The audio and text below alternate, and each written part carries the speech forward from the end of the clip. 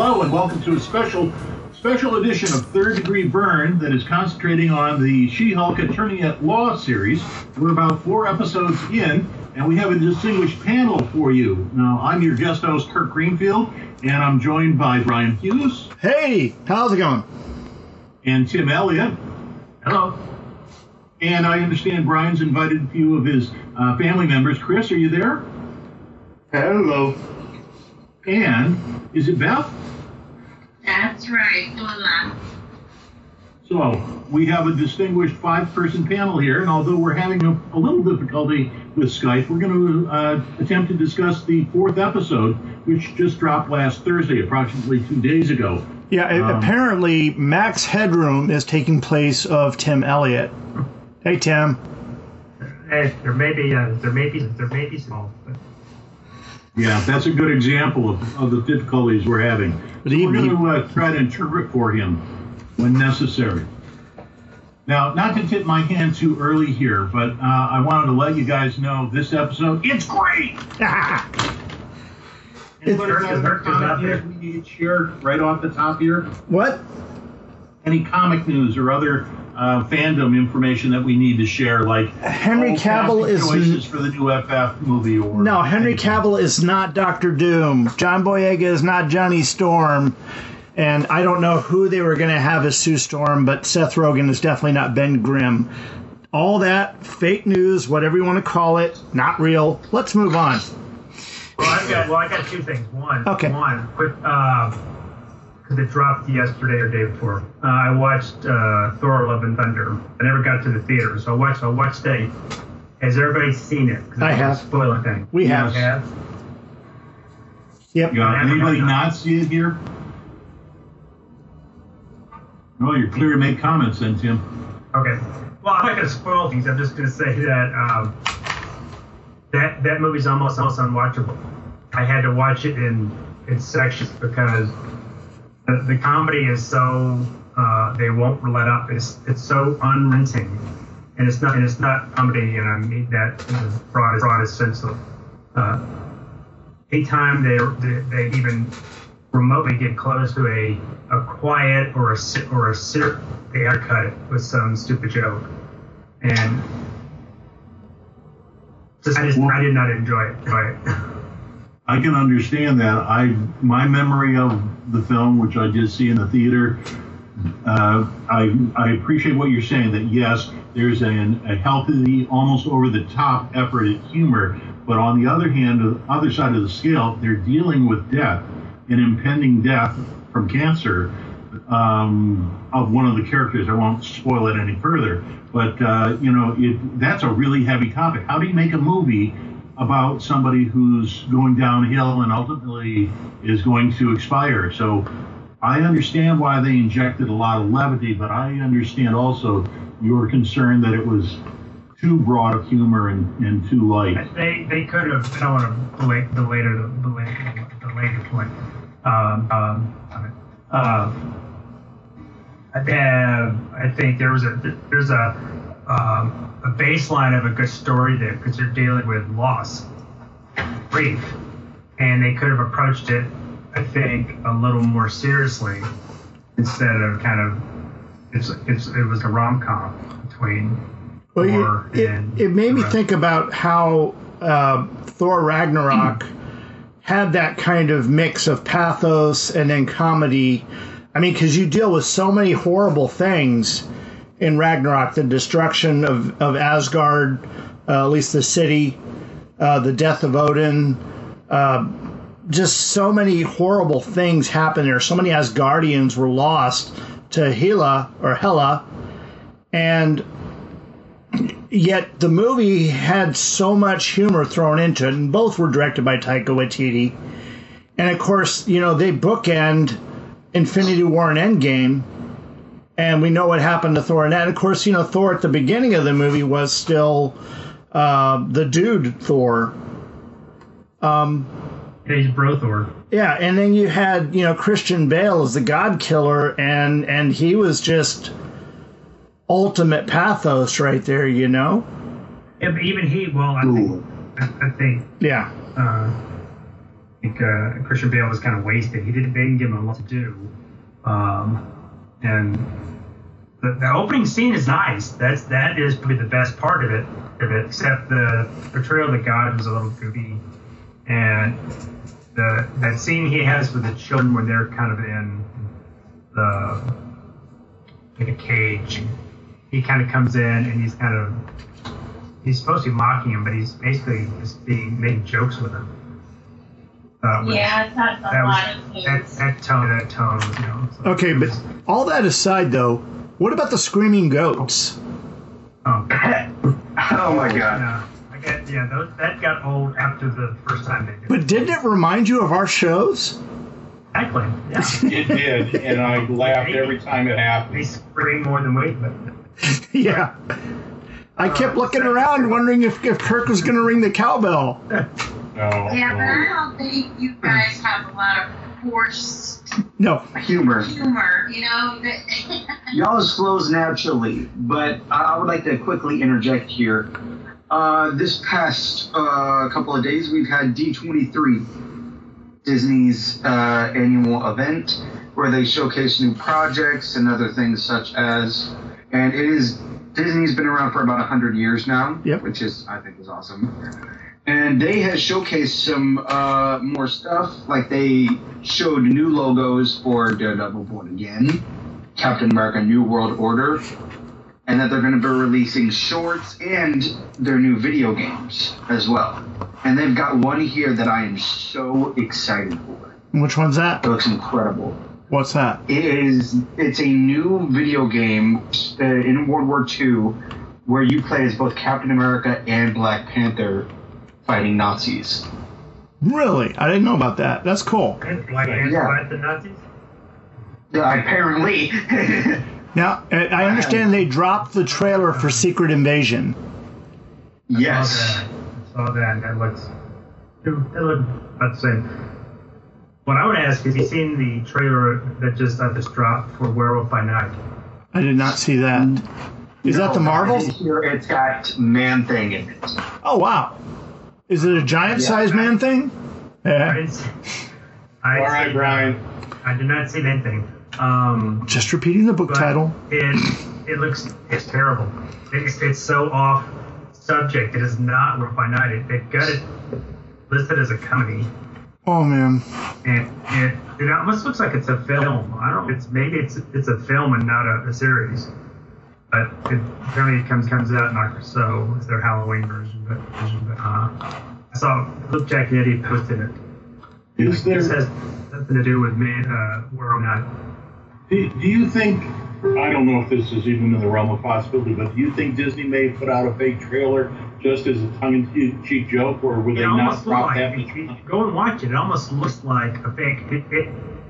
What it looks like is, when somebody will do a fake trailer that they're mimicking, like a Grindhouse trailer from the 70s. Yeah. Get a lot of film scratching, and the soundtrack pops a lot. It looks like that. So maybe it's just a big.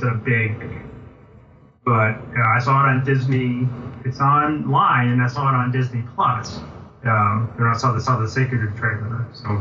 Yeah, see, I'm not seeing anything on Dark Horizons, and they would list the trailer if it was released recently.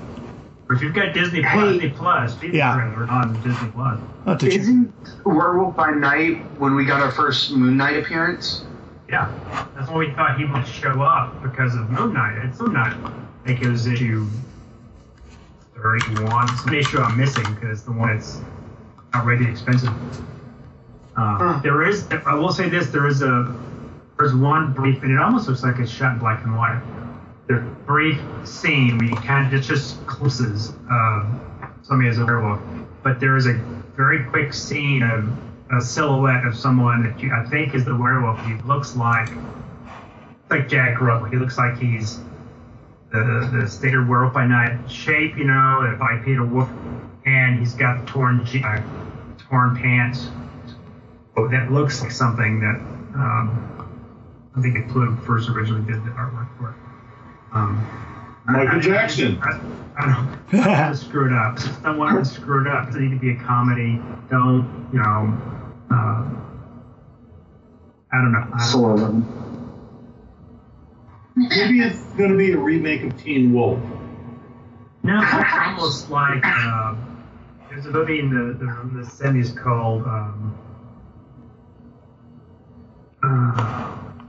You're talking about the Michael Landon, I Was a Teenage Werewolf? No, that's Okay. from the 50s. That's the This 50s. is in the 70s, and it's got what they call werewolf break, where they gather people together in a like kind of like a Agatha Christie kind of Timber Indians thing, and they're like, one of you is a werewolf, and we don't know who it is, and about. Right before the third act hits, the film actually stops and addresses and says, "Who do you think is the werewolf?" That's what they call the werewolf break. That's what it looks like. It's a bunch of hunters. It says there are a bunch of hunters that are gathered to trace back to their dead boss, who seems to be like a zombie because he's talking. But then somebody hits them, or they're a werewolf in the room, and it seems like kind of running red and killing them off. Well, it's sort of like the online game Werewolf. Maybe, I don't know. It doesn't sound anything like Werewolf by Night.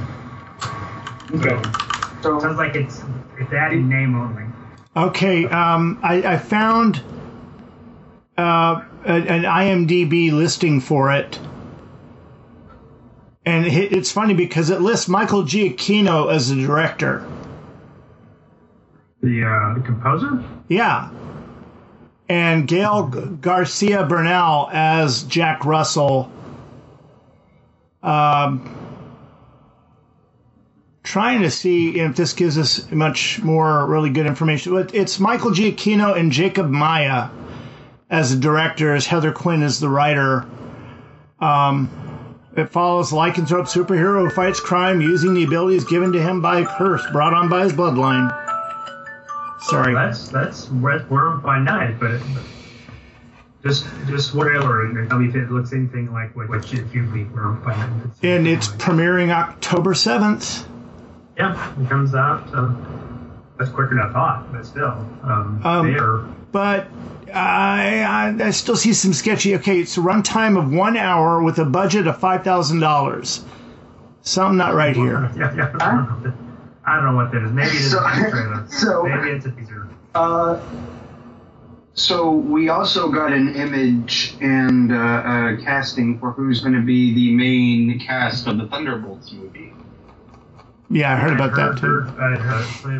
You got Yelena, Bucky, U.S. Agent, Taskmaster, the Red Guardian, Ghost, and some random white girl.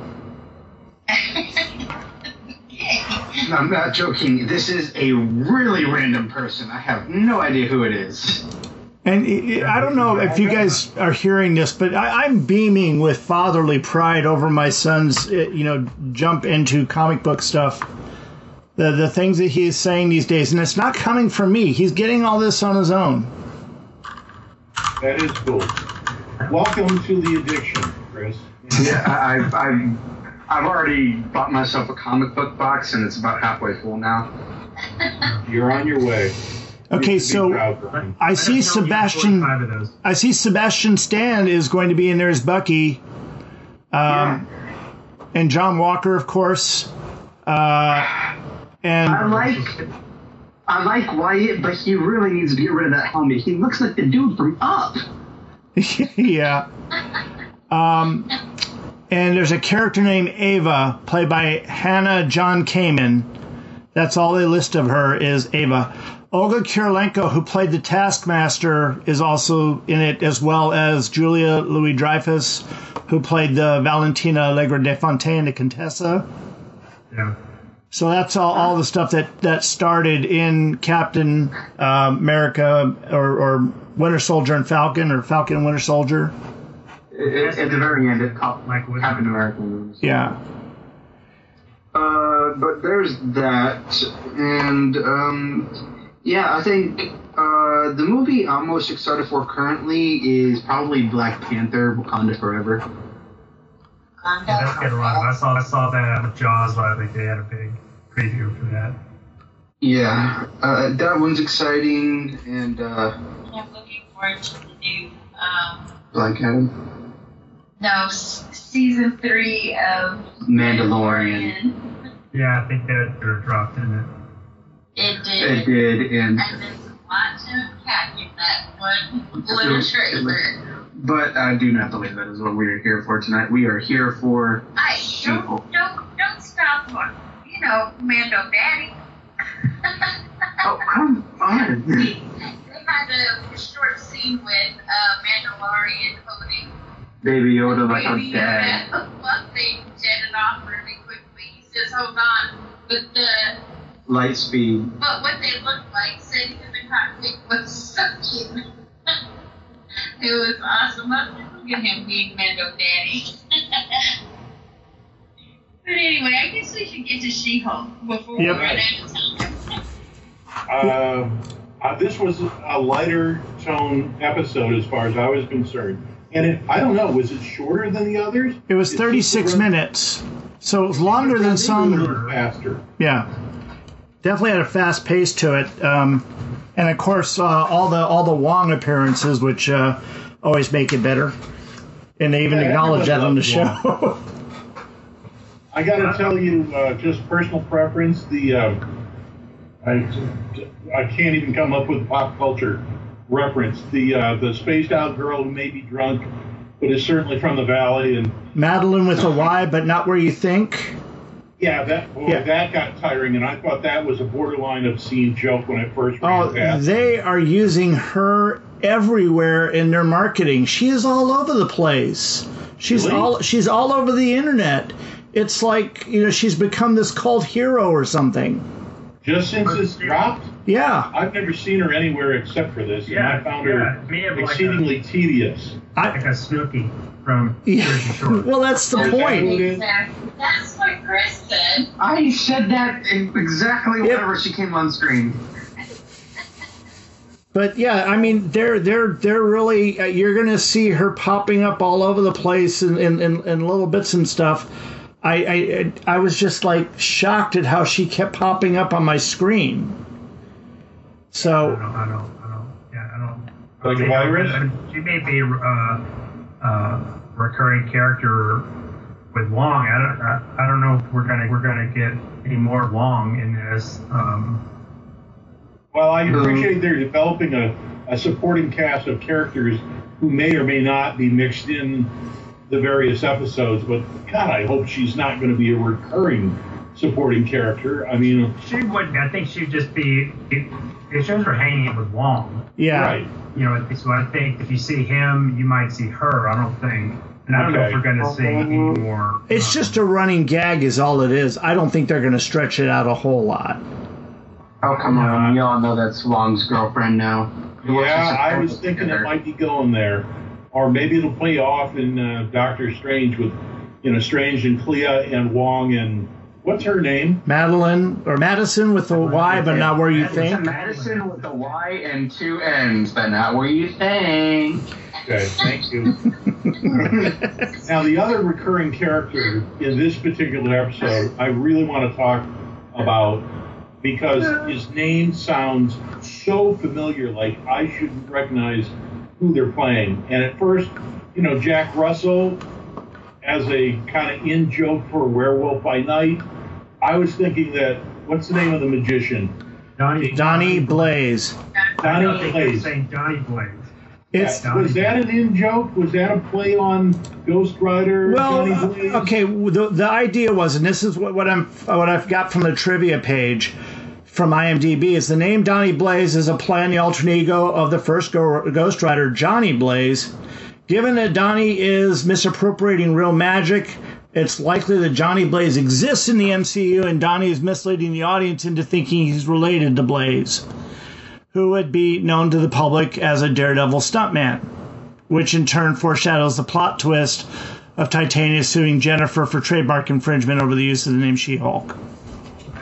So it's all Oh, and the character of Madison became so popular among fans that there's a cult following around her that started immediately. Not only did fans share cosplays based on her, but also several memes. Yeah, she's exploded. She's gone viral. Cosplay? How can somebody cosplay for us already? Well, They I can guess do a there are costume actually dress and people in the I'm world sorry. that dress up. Her credit because while she went to other universes, she still somehow came out alive. And you wouldn't think that someone so ditzy would make it out alive. Well, was there any significance to... survive. I'm sorry, Beth. I'm just wondering, is there any significance to the 6 drops of blood? Is that a Mephisto thing? Well, 6 drops of blood is like a mocking of this holy thing. Yeah. It's six, and then another. Yeah, I gotcha. Demonic. But the funny part is his name was Jake, and me and Mom were talking about how it's like Jake from Farm. No, is that Jake or Jared? Oh no, Jared's from Subway and he's in prison. No. Me and Mom. He's from State Farm, and the way she kept saying Jake, we just finished it with from State Farm. Me and Mom, as soon as we heard his name, we looked at each other and said like good neighbors. Yeah, it's like when someone says. I'm gonna go back and watch the episode now because I think I missed that. It's like when his name was Jake, and yeah. It's just the way she said it, and it just reminds me of the commercials. Jake from State Farm. Somebody pointed out that the previous episode when she went to trial to get Emil Blonsky off, brings in Wong as a witness, and he basically comes in and admits to the fact that he was breaking him out of jail. And Right. He disappears at the end.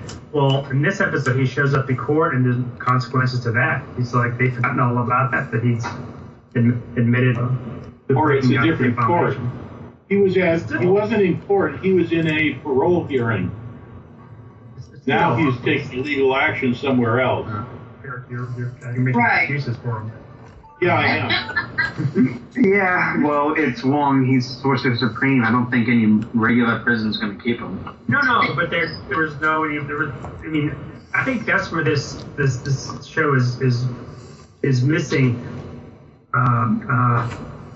Missing a good storyline where it could really explore how does the system, at least this is the American legal system, how does it deal with the fact that you've got these meta beings, superheroes and demons and other entities that exist, and I guess the public knows about it. How do you deal with that? I mean, what, like the one where they found that Dark who was impersonating anybody. How can you deal with that on a legal system? And have her, she's had but they kind of treat it like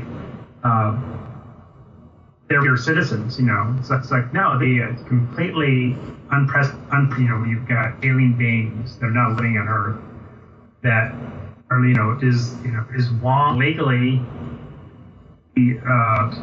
I guess is he Nepal? Where's the Yeah, and right now it's over in Nepal after the New York Santorum Sanctum on Bleecker Street. destroyed.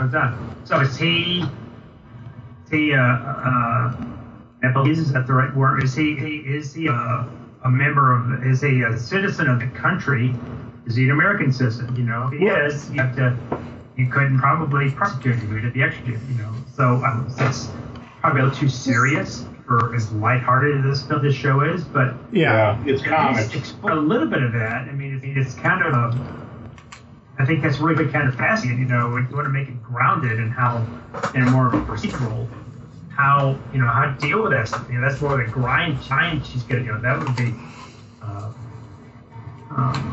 I think it'd just be an interesting avenue to explore, and they're just kind of have to do their little courtroom scenes, and they have scenes and punchy run scenes, where she's doing all the little whatever those things were, little. Let me tangent. Whatever they were. Let me tangent just for a second on this. What you're saying is you want to see a little bit more seriousness and consequences for his possibly illegal actions, which I won't defend here. This came up once before, And I find it fascinating. In the Kree-Skrull War, before Neil Adams came on board, they were talking about Skrulls and the Kree and playing us for fools and fighting on the Earth. As that series unfolded over in Amazing Adventures, the Inhumans saga first went through 4 installments with Jack Kirby, and then the next 4 were with Neil Adams drawing and co-plotting. And in the last 8th episode, there's what it looks like an on-screen death, a strike by lightning caused by Thor. At least that's how it appears. My understanding before Neil left somewhat abruptly because he discovered he wasn't working with Roy Thomas as he was promised, was that he was going to take that into the Avengers and explore literally what does it mean to be an Avenger? And is Thor above the laws of man because he's a Norse god? Oh, I think that's a fantastic opportunity that they missed. And I'll end my tangent here because I can hear the cowbell ringing. But Well, I agree with you. I'm wondering if one of the things Matt Murdock will be discussing when he's on there is, is Spider-Man liable for all the residue from his web fluid? Well, I mean, It dissolves. seriously, if you were going to go this route, basically you're looking at like the Incredibles whenever, was it Mr. Incredible. Mr. Incredible ended up getting into legal action? I mean, that's kind of how I see that going. If we went down this road, that premise would stand. If you Yeah. watch The Incredibles. Right. It was like the government was when they already tried that a little bit in Civil War. The government tried to stand and make them sign their registration and sign the Sokovia Accords. the Accords, all that. So they have been kind of dealing with that on a kind of realistic level, but I don't know. I guess I want a little more law and order in this, just a little more serious, or have her dealing with it more. Let me tangent. What do you guys So think? it would make you feel better, Tim, if she went ahead and handed him a stack of NDAs for his Disciples? Yes. It could be a line of, how do we deal with this kid? This guy is from another dimension. He has no legal status here. How do we deal with that? Just acknowledge the fact that this is all unknown that they're in. And she's acting like, oh yeah, it's no deal. I'm just gonna, and they also treat Wong like, they write him like he's from another planet.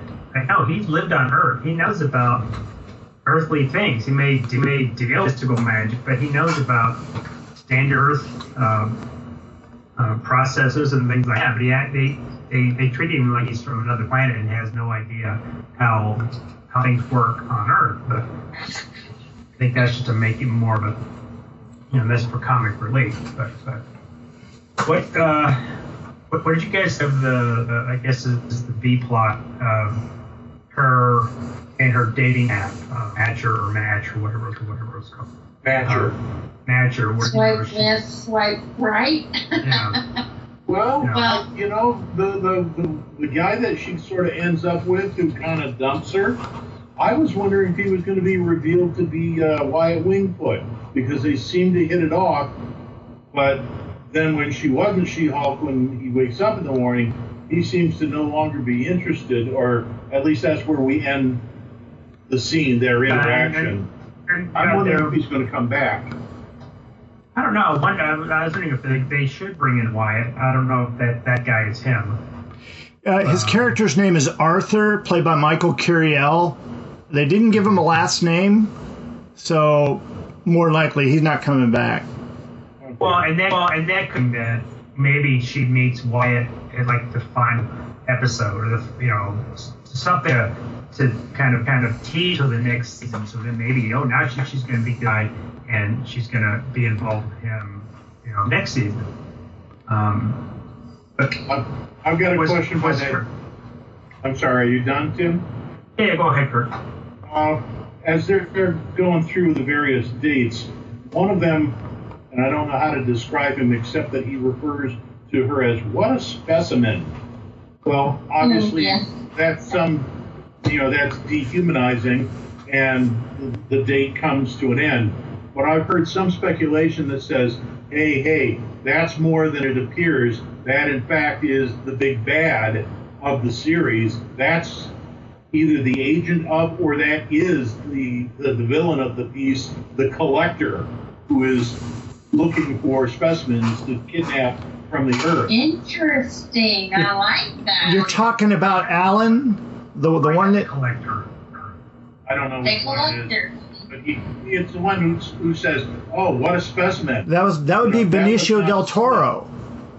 What? Yeah, No. Benicio del Toro was a collector. Yeah, Benicio del Toro was a collector in Guardians of the Galaxy. Talking about the date that she had. Yeah. Yeah. With Alan, because Alan, he was treating it like it was a speed date, and when she started talking about herself, he checked out, got on his phone, and then they ended the date. That's a different character. That's a different guy. Okay. Yeah, Different guy. That was About Green 3 characters later, Okay. there's a guy who's got greasy dark hair, as I recall, and seems to be hanging on what she says, and then kind of goes over the line by saying, "Geez, what a specimen you are." And I don't remember what breaks off the date, but Was that Todd? maybe, I don't know. It could be. It could be. Yeah, and I think he asked her about vibranium. Yeah. Okay. Right. And it is about vibranium. He also asked her how much she could lift. Yeah. Yeah. He Yeah. said about a ton or something like that. It's like he's researching She-Hulk. Well, and remember, we're coming up to Secret Invasion, which is supposed to be Skrulls. Okay. So, Yeah, but that trailer looks like it's good Skrulls and back. Because they were obviously portrayed as the underdog in Captain Marvel. right. So I think it's going to be like and granted that was what Marvel timeline. That's third. I think we're going to see a split because you see Ben Mendelsohn. in the trailer playing whatever his scroll name was. So I think it looks like he's warning Nick Fury, like, hey, there may be Skrulls, hanging out here visiting people. So it's going to be, I think, good Skrulls versus bad Skrulls. In that show, but Kirk, he could either be, he could be the antagonist. I think he's just written to be socially awkward, so that they're just kind of giving us a variety of, we get that guy, we get the guy that's really kind of sleazy and interested as soon as he's on his phone and he gets up and walks away, and then we get her perfect guy. But how do you feel about the way she let's go back. She tries this dating thing as Jennifer and gets nothing. Then she says, "Well, I'm gonna make a profile as She-Hulk." It happens, and suddenly, Bing, bing, bing, bing, bing, bing, bing. yeah, she's got all these people that she got with dates, and she's pretty forward with this guy. I mean, she's immediately like, "Oh, he's a pediatrician oncologist, and he's listening to her, and he's sensitive, yeah, he's handsome, even though she says to the camera, that's important, but it is." And she takes him home, and she's kind of made all the moves. She's trying to kid him, and then and he gets called away to solve the big problem with the show. Then she comes back, and they basically they sleep together.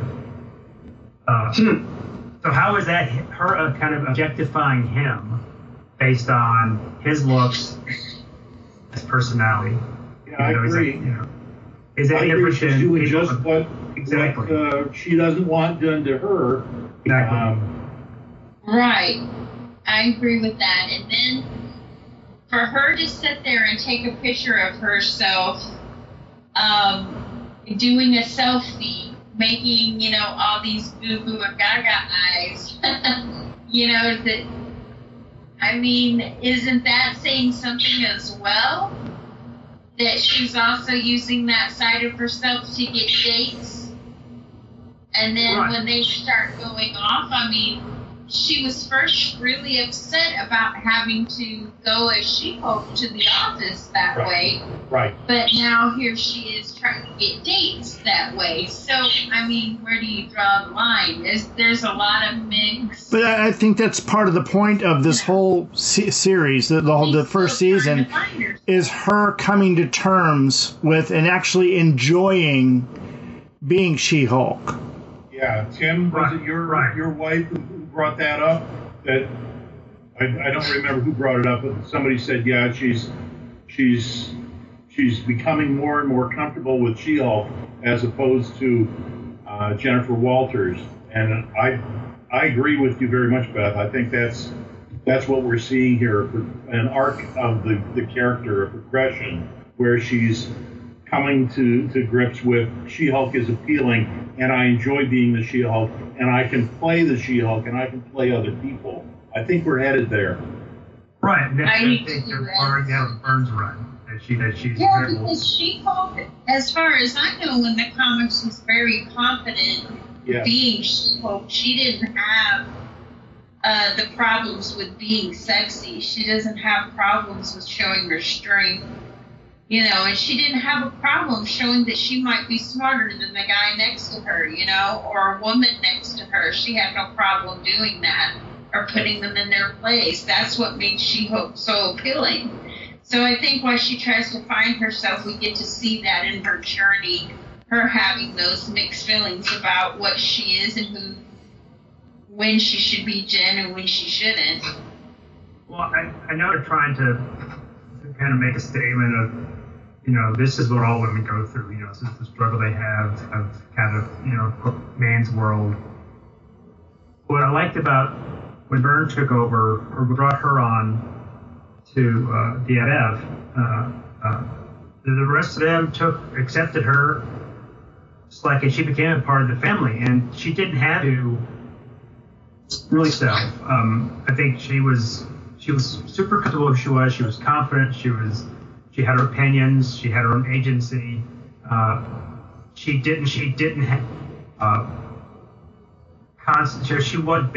was treated with respect, and certainly the rest of the superhero crowd seemed to be to respect, and the FF certainly treated her with respect.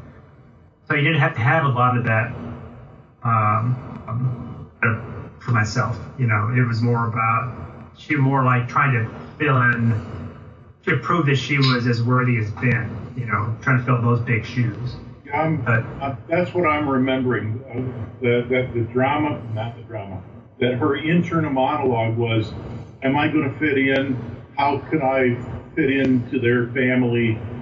That was the self-doubt. It wasn't that I'm not strong or I'm not good enough, only in terms of, do I belong on this team? And I think ultimately she was written as, yeah, she fits in, so much so that when the Psycho Man subjugates her, they come after her, and don't they rescue her from the sewers of whatever micro world they're in? Yep. I mean, I think that's what she's. Well, to the point where I think when Ben comes back to Earth after Secret Wars, he doesn't immediately begin to join back up with the FF. I think he realizes that she fits in there pretty well. I don't remember when she leaves. It's I don't remember that either. That's outside of Burns. It's after he's left. He's left. Yeah. Somebody tried to turn the clock back and reassemble the chessboard. It's like they need to pull a little more from Burns' run. Said before, with breaking the fourth wall, I want her to really break it. Well, she did in this episode, didn't she? But I mean, there was a lot of it. But she did. Burns, this is more. Her on Magnum PI, he would sometimes either through it wouldn't to camera, but he would do it in his monologue, you know, his voiceover. He would address the audience. Right. I know what you're thinking. Yeah. And I want to plug Andy Elaine just did a great episode of Magnum. Go listen to it. I want her to break the fourth wall the way Byrne did. You know, Byrne, she acknowledges and shot a show, but I want her to really. You know, like I said, I want her to walk off set and walk over to her, and you know, Sunday Night Returns, and you see the writer, director, and the whole crew there. Yeah. To a writer and says, hey, wouldn't do that. That's not right. Now fix it. And then she gone to set. That kind of, burned it all the time. She was ripping pages. She was hanging up panel. She was doing all this kind of goofy stuff to do this. She was in a comic book. And I want her to do a little bit of that. Yeah, I think that would be great. I remember Brian talking about her doing that quite often, and that it was pretty great. Now, I've never read any of the comics as far as that's concerned, but I think I would love that, to see that actually happen, in the series. But I wonder if it's just because she's getting started and getting comfortable. Kind of makes me wonder about that. Yeah, they may I feel think a that. little of that's going to go a long ways, though. I mean, moonlighting notwithstanding, if you break the fourth wall so far that the character comes off set and the camera pivots around and she's talking with the director or the script writer, what have you, you can only do that once or so before your audience is really going to have a bucket of water thrown in their face. I hear what you're asking for, Tim, but I think that's a step too far, and I'm not sure that they should play that card more than once. I don't remember watching Moonlighting, but my understanding is they would reference the fact that they were in the show and writers, but it would go by so quickly that it wouldn't derail the story. Yeah, and they're probably playing it safe, so that they to your point, that if they do that, they can either break the show, or it could make it a runaway who knows. But did anybody catch Well, I don't think you know unless you try. Yeah. Well, I wouldn't mind seeing it. No one ever thought that superhero. Do it as a closed credit scene where she's, the camera pivots and she's sitting there looking at the script and talking to somebody about, well, I'm going to get in bed with him, and then looks up and looks at the camera and goes, oh wait, cut. Yeah, that might lose them. I still say they're missing on having Byrne do those closing credits work for that. Yeah. I know he wouldn't do it. They probably didn't even approach him, but I think missing out on tie-in right there, him do because I don't think the credits change. I think they're the same every week. Well, I think it would be funny if they had her reading the comic books and commenting on them. Or just reading a comic book. Have her read a Hulk book, or have her, they used to do that in Marvel. Law research. Well, I saw that something I didn't notice this, but someone pointed out that I guess when she's on the computer or something, it's listing her case files or her to-do list or something. Yeah. Something on the show. And one of them is Lee versus Byrne. Yeah, I saw that. She's working on it. Yeah. So Byrne the show somehow. Folks, it's about 5 minutes past the top of the hour. We've been at it about 45 minutes or so. Is there anything else that we need to cover to bring to the table here before we start to wrap up? I got one question for y'all. Are y'all excited to see Daredevil in his iconic yellow suit? I am so looking forward to that. I haven't seen any drawings of it, and I don't know. I didn't think his red suit was bad the way that Ben Affleck filled it out. People may not have liked the movie, but I don't have a strong feeling because I haven't researched. Well, I'd like to know their explanation, because any comic obviously went from red and yellow to the more iconic red, which makes more sense. What is going to be his explanation for going from, or he had the red suit and he had a black suit, for his black and he had the red suit. Why is he going to now this red and so people don't get him confused with Spider-Man? Oh, so you're saying he's going to go from a red suit to yellow and black, not the other way around? So it's red and yellow. Red and yellow.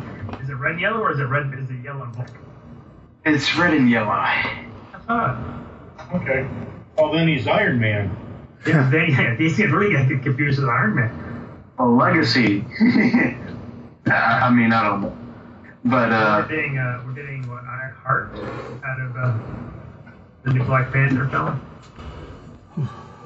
Yeah, I can't wait to see the guy who plays Namor, honestly.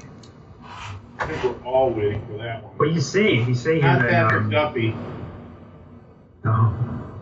That's a deep cut. Oh, Man from Atlantis, you kidding me? Yeah. Man from Atlantis, I used to watch that all the time. I've never seen a single frame or episode of it. You've never seen it? Oh, really? Oh, it's Not at all. I mean, Tubi, I think. because for free. it was like that. I think the Man from Atlantis had Star Trek writers on it because they would do some really freaky stuff, like when they did the whole Romeo and Juliet reenactment.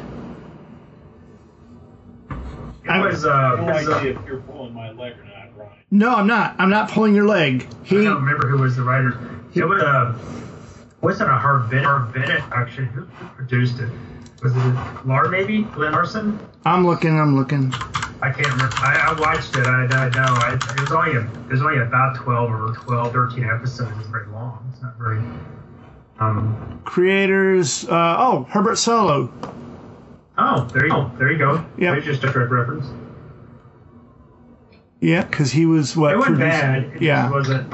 It was typical 70s kind of. It was better than a Gemini Man, if you remember that. With Yep. Ben Murphy. Yes, I remember that. I got my first digital watch because of that show. I kept wishing you turn invisible every time you check on it, didn't you? Yeah, I ran that battery down in like a week. Well, guys, I'm feeling the day. I do have one quick question to everyone. So at the very end of She-Hulk, was Tatiana the woman who Oh, Titania. or Titania, was it? Whoever came in, was she the superhero? Yeah, she was in the first episode. She was the one who broke in. The one who broke in, right? Yeah. Okay, She was because finding a parking ticket and broke through the wall into the courthouse. And now she's, Right. I don't quite get how she's suing for the trademark. This must be an arc. It must be leading into the next episode or something. I don't know where they're going with that. Well, they said she was an influencer, so she's one of those that finds any angle possible. Like when Trump Well, tried to trademark, you're fired for his show, The Apprentice. Yeah. I don't understand how she's trying to do that when she is the She-Hulk. I would think that there's got to be, and then trying to go up against her as a lawyer. I just don't know what she thinks is going to happen. I didn't really care for her outfit or the character much. I figured she's in and completely out. different than the comic. It's very, I don't know. I'm kind of hoping we get some more, because we only have Rogues Gallery. I mean, there aren't really any, I think, and Titania's not really She-Hulk villain. It just happens to be another super strong woman. Well, she was the first one to actually stomp the She-Hulk in Secret Wars. Yeah, that's true. I always but wonder about that. I don't think she ever came up in any other, because when she was with the FF, she had FF villains. I don't know if she had any villain than the Savage Hulk. I don't know. I haven't read. I've got those issues. So, it'd be nice if we could get Titania in there. We already have the Absorbing Him. Was on Geo. Bring him back. I don't know that they're going to link those two. Maybe they will. We'll see. I did find one other piece of trivia I found really, really interesting. The guy that played Donnie Blaze is actually married to the episode's director. Oh, it's nepotism. Now, go figure. I think he did a really good job of playing the ass. Oh, yeah, he was great. Yeah. He was kind of a right Chris there kind of and character. a good performance. So I don't care if we ever see him again. But, I have one piece of research I wanted to bring to the table. Much like in the Jennifer Walters Research Superhuman Law Division, how they treat comic books as past legal cases and research stuff to bring to the table. I did a little research after last week's episode where I tangented off to the Incredible Hulk, and we're talking about how he flew in the first episodes. Your Honor, I'm bringing to the court issue 3, page number 16, where there is a segment that actually shows him flying, and people say, "Look, he's flying." And then at the end of the issue, I believe it's page 6, at the bottom of the page, 11, they do it again with the Ringmasters episode where he's flying. And then in the 4th issue, he flies over top of an Army Jeep and literally changes directions while he's got hold of Rick. So he literally could fly in those few episodes. But I don't know, Kirk, if they were really. I know they were in the cover. I think the cover. Some white guys say I think it's stopping. Yeah, it's number 3. Yeah. I don't know if they. I've read those issues. I don't care how many times. I don't know if they actually considered him flying as opposed to he's leaping and somehow, granted, him changing directions and swooping in and grabbing someone. That's preposterous. But. Yeah, I agree. I just wanted to let you know that I did my due diligence and I'm way off topic now. Are you cowbelling yourself, Kirk? Yes. He digress. Just cowbell. Okay, that's all I've got for today, guys. No, I think we covered it pretty good. I mean, it's the shows are enjoyable. I mean, they are average. They're not. I'm not necessarily like, ooh. See, I'm just more curious, more out of curiosity now, and because we're covering them. But it's not. It's not as. I will say this: the humor in it, although I don't think it's that funny, it's better than the Thor film because that seemed very forced. At least the humor in this seems to be kind of more trying to make it come out of the character, not telling jokes. Which is that'll just show quicker than anything else if it's not really organic. But different writers. Yeah, it just depends. I'm not saying that I wouldn't watch it even if there was something else on. But right now there really isn't anything else on when it comes on, so I look forward to getting to watch it just because of that reason. At least there's something to watch, and I don't mind watching. Yeah. I enjoy watching it. I look forward to it every week. But does it have any rewatchability? Do you see yourself coming back and watching me, Kirk? I'm going to go watch it a second time tonight after you guys pointed out some things. That's where I'm headed as soon as we. And it's a quick watch. I mean, it's 30 minutes. You're in and out. So it'd be interesting if they're going to bring her in and she's going to strictly stay in this series. I'm assuming there's going to be a season 2, or will they have her cross the film, or cross this into another? Daredevil is crossing into her show. When Daredevil gets his show, is she going to cross into that? They're both why couldn't they? She have a little pollination there between those two shows. So I would like that personally. I would like to see that happen, or them to at least cross paths at some point. That would be great. Or have her run into Daredevil, somewhere in, just in passing or something, even if they were both in their outfits. Her being She-Hulk and him being Daredevil, that would be awesome. Well, it's just a passing reference. Right. Somebody mentions her. I think she's going to be sprinkled in, that there's going to be some crossover. They may not have to pay the actress, but they may do the digital She-Hulk in a scene. I think you're going to see something. And I will say that when they got her as She-Hulk and she's digital, that suit they got her in, I thought they did something kind of cool that they showed her when she was wearing an oversized suit, knowing that when it becomes a She-Hulk, it's going to fit. Right. But the suit they got her in is it's not very flattering. I don't know if they want something that's a little more form-fit, but it's got huge shoulder pads on it, and I don't think that's shoulders. I think they can put her in something that's a little more attractive. All right. Well, folks, if we're at the end, I want to encourage the people who are leaning over our shoulders and listening in. If you want to write us, you can find us at gottagetburned@gmail.com or go to the Third Degree Burn Facebook page to add your comments. Tell us if we're full of hot air or if, in fact, you're agreeing with our analysis of this series, because we're enjoying it. We'd like to hear your voice as well. And if you're listening to this, you haven't downloaded and listened to a 100th episode, we'll do it right now. We spend a lot of time on that. We had a special guest star. Lots of special guest stars. That's right. But all the way from Japan, we had Nigel Spink. All the way from Japan. We pulled to pay no expense. Yep. And his Skype did not stutter. Anyway, so let me at least go around the panel and thank you all. Brian Hughes, Tim Elliott, Beth, and Chris from Brian's family. Unfortunately, Tim's wife couldn't make it tonight, but we look forward to her return. I love her comments and her participation. So for Third Degree Burn, I'm Kirk Greenfield saying thank you for joining us, and good night. Good night.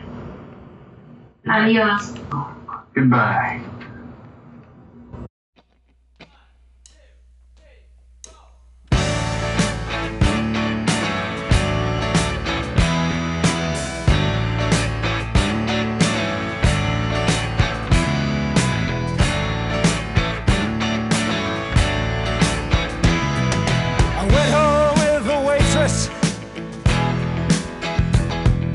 The way I always do. How was I to know she was with the Russians too?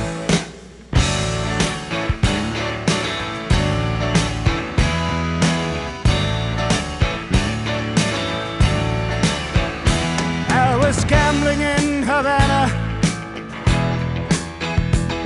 I took a little risk. Send lawyers, guns, and money. Dad, get me out of this. Ha!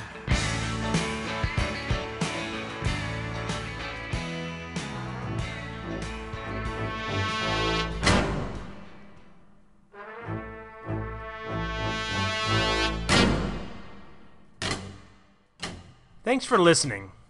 You can find us and many other great shows at twotwofreaks.com.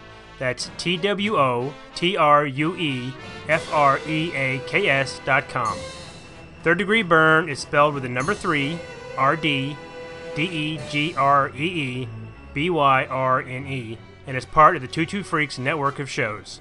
Follow us on Facebook and Twitter. Just look for Third Degree Burn, spelled with the number 3, and Burn spelled BYRNE. Compliments, complaints, and recipes can be sent to gottagetburned@gmail.com. That's GOTTAGETBYRNED@gmail.com. Drop us a line and tell us how we're doing. Till next time, this has been Third Degree Burn. Some men aren't looking for anything logical, like money. They can't be bought, bullied, reasoned, or negotiated with. Some men just want to watch the world burn.